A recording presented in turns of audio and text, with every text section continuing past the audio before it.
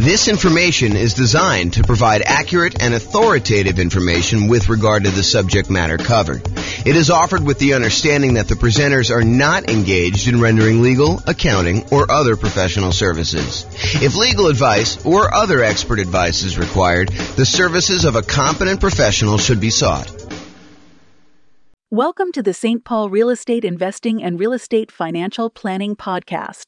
Learn all about investing in real estate in St. Paul, Minnesota, with a combination of real estate financial planning and modeling with numbers specific to St. Paul, plus syndicated, more generalized recordings of live and pre-recorded real estate investing classes, not all of them specific to St. Paul. Be sure to stay tuned after the podcast for a message from our sponsors. All right. Good morning and welcome, everyone. I am James Orr, and today we're going to do a special mini class. Today we're going to talk about down payments for various loan programs for real estate investors. And so we're not going to cover like a wide range of financing. I've done 2-hour, 4-hour classes before on all the different things about financing and how they all work. But today we're really going to focus in on just the down payment part of it. And there's a lot more to know, and there's a lot more we're going to cover in future classes. However, today is just about down payments. So let's jump right in. So before I get too deep into the down payments, I want to tell you that these programs change over time. It wasn't that long ago that we used to have a 1% down conventional loan program that a lot of nomads or house hackers would use for stuff, but that has since gone away. And by the time you listen to this, because recordings kind of are a snapshot in time, and in the future, you may run into something that's completely different, you should always check with your lender to see what the latest options are available to you. So I'm going to cover what it is as of today, and this is March 10th of 2023, but realize this is a really good overview of the different kind of loan programs and what the down payments are. However, you should always check with your lender to find out what the latest stuff is and to make sure that the ones we're telling you about are still available in their current form, and find out what else is available, what has changed since this date. So make sure you check with the lender to find out what the loan program is, and that'll help you a lot. Okay. So a lot of what I'm going to be covering here on the next slides, one slide is going to go over all the different down payments, but a lot of what I'm going to cover on the next slide, we're talking about the minimum down payment you could use if you wanted to get that loan program. So we'll talk about, FHA being a 3.5% down loan program. However, you could decide, and in many cases, you should decide, because it will be advantageous to you to put more down when you get certain loan programs. And we're going to do an entire class on this idea in the future, and I'll show you how the returns change and the characteristics of risk change based on how much you put down on a particular loan. But today, for the sake of this particular class, we are focused only in on the down payment, and specifically the minimum down payment you could put down in order to get these particular loan programs. Okay, this is it. This is the whole thing, okay? So these are the different down payment programs, different loan programs, and the different down payments that they require. And I broke them into kind of like two major categories. I call one category the owner-occupant category, and the other one the non-owner-occupant category. And you might be thinking to yourself, James, I thought the name of this class was something like real estate investor with down payments for various loan programs for real estate investors. So why are you even talking about owner-occupant loans? Well, the reason I'm talking about owner-occupant loans is there are strategies that a lot of real estate investors use where they get owner-occupant loans. They opt to move into the property as part of their real estate investing strategy. So, for example, some people want to do house hacking. They want to buy a property where they rent out a part of the property to someone else. The most common example of this is imagine buying a duplex. When you buy a duplex, you move into one part of the duplex in many cases, and then you rent out the other side. I think the dream for a lot of house hackers is to go buy like a fourplex where they could rent out the 3 other units, they could live in one, and the rents from the 3 other units will cover all of their payments on the entire thing so that they're living for free. I think that's a dream of a lot of house hackers. So some of these owner-occupant loan programs could be used for house hackers or nomads. Nomads, if you remember, are people that buy a property as an owner-occupant. They get owner-occupant financing, sometimes nothing down financing, sometimes very low down payment financing. They move into the property for a year, at least a year, And why is it a year? It's a requirement of the lender in most cases. So the lender's going to say to you, hey, listen, we'll give you this owner-occupant financing, this really good, desirable owner-occupant rate, which is usually better than the investor rate. And we'll allow you to put less down in order to buy this property. But we require that you move into the property within 60 days and that you remain in the property for a full year. After the year, you can move out and convert it to a rental if you want to. But for the first year, you need to be living in that property. So nomads, what they do is they move into the property, they live there for a year, and then they buy another owner-occupant property, usually with nothing down or very low down payment. Then they move into that one, they convert the previous one to the rental, and they repeat this process until they have as many rentals as they desire. You could do it for 1, 2, 3, 4, 5, 6, 7, 8, 9, 10, 11, 12. You could do it more than 10, which a lot of people think the traditional loan limit is 10. And that's true for non-owner occupant loans. But if you're moving into a property, there's actually no limit as of right now. And that could change over time too. Okay. So why am I covering owner occupant loans? Primarily for people doing the nomad strategy or house hacking strategy, where you're actually either moving into the property, living there, and then sequentially parlaying that property into the next one, to the next one, to the next one, until you get as many rentals as you want. Or house hackers who are buying properties like duplexes, triplexes, fourplexes, or even single family homes where they're renting out part of the property, like getting roommates as an example. Okay. So owner occupants, that's where we're covering that. And the non-owner occupant, it should be obvious. That's real estate investors. That's traditional real estate investing. Okay. All right, so let's talk about the owner-occupant properties first. So let's talk about the 3 0% down loan programs that are available to you. Okay, and you might be saying 3? I only thought I knew about 2. Yeah, so there's 2 really, really common ones, kind of federal programs, and then there's a lot of local banks that will occasionally offer nothing down loan programs, and you got to go find them in your local branch. So we'll cover that one first. So basically, if you know of a local bank in your area that is offering a nothing down loan program, and it varies by area. I can't guarantee that this one will exist for you, but you can go find local banks that are doing nothing down. Okay, so go ahead and look for those. That's it. All right. The VA loan program is one of the other nothing down programs, and it requires that you have VA eligibility. So if you served in the military, and in some cases, if your spouse or parents served this, I think there's some weird carve-out exceptions, but go check with your lender to find out what the eligibility requirements are for those.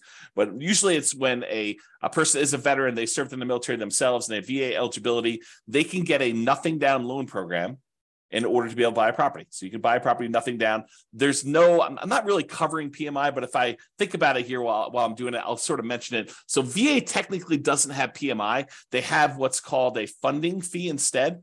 Basically, instead of paying a big lump sum private mortgage insurance payment upfront to kind of cover the lender, in that case, VA charges a upfront fee in order to protect the lender who is guaranteeing the loan. So the Veterans Administration who is guaranteeing the loan for the individual lender doing the VA loan. Okay, so basically it's a nothing down loan. It does require a funding fee. You can finance that funding fee instead of having PMI. The other nothing down loan program is the USDA loan program. That's the U.S. Department of Agriculture program.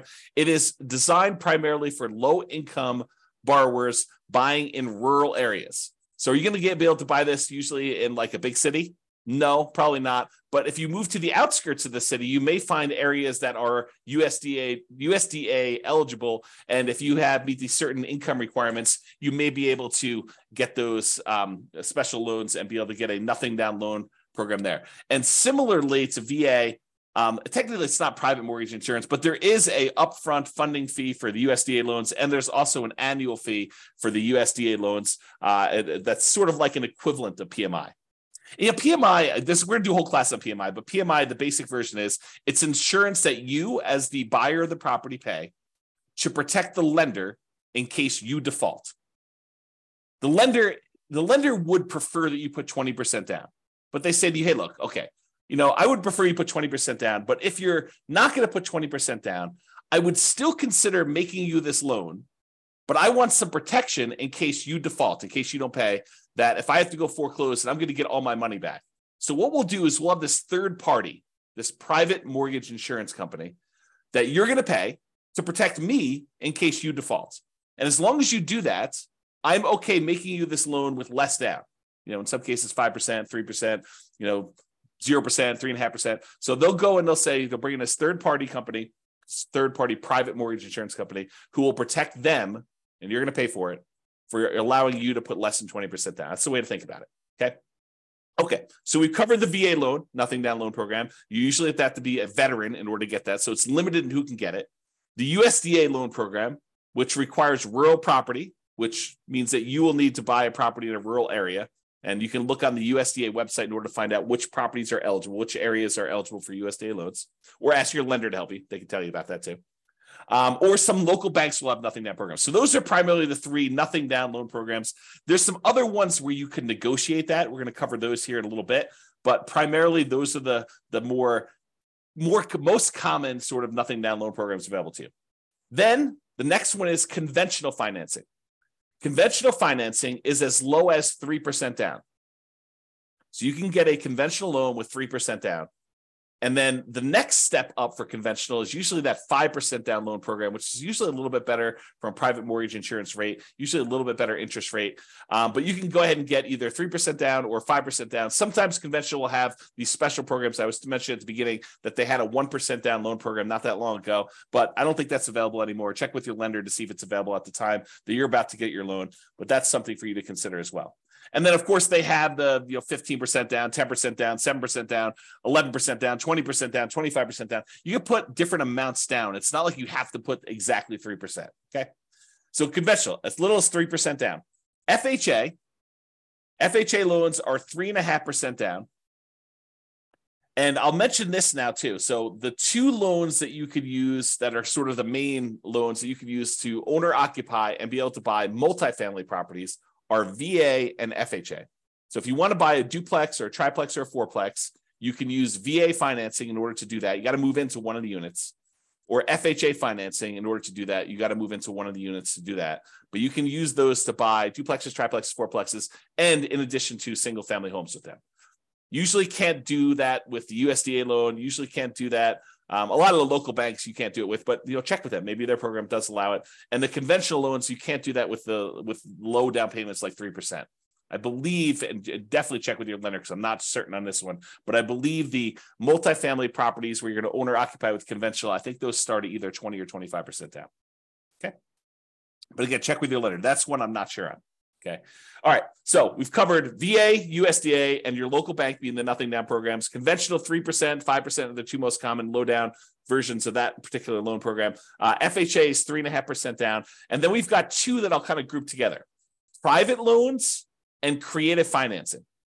So private loans is when you're sitting at the Thanksgiving table and you're talking to grandma about how you're buying real estate and how you're getting these loans from banks that are in the 6, 7, 8, 9% range. And she's like, well, I got this CD and the CD's at 2%.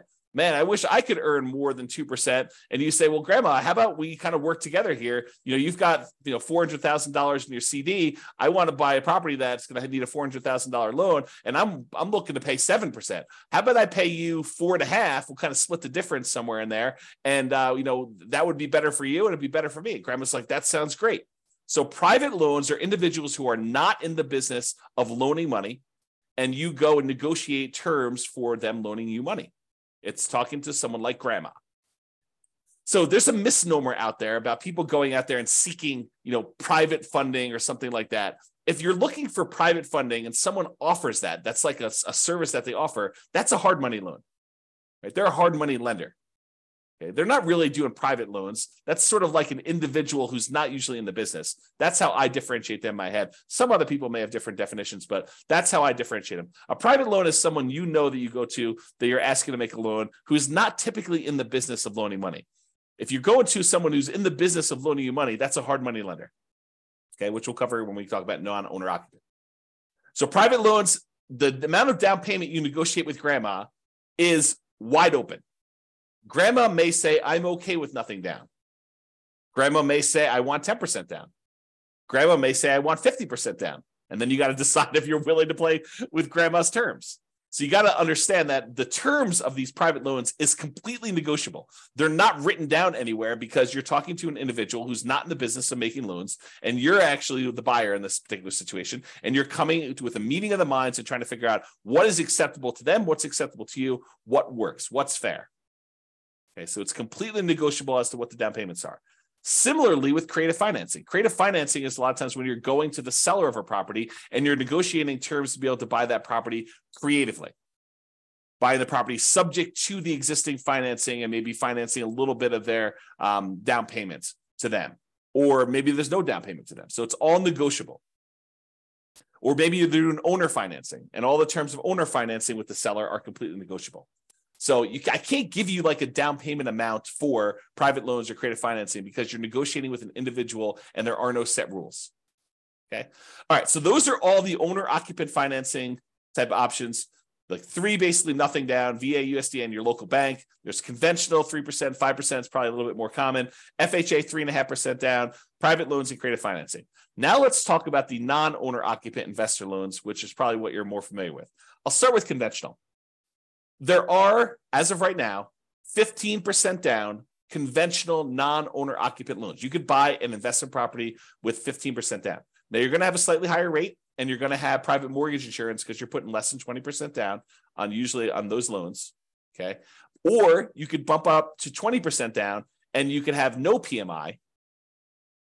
And a lot of times people will actually voluntarily put more down when buying conventional loans, non-owner occupant, because the interest rate tends to improve. And the jump usually from 20% to 25% is usually significant enough that if you can, it's probably worthwhile doing that to improve cash flow, which we will talk about in another class. Okay. But conventional, as low as 15% down with PMI, 20% down without PMI. Hard money loans, we talked a little bit about that. We talked about private loans. Hard money loans are for people in the business of loaning money. They typically are short-term commercial loans.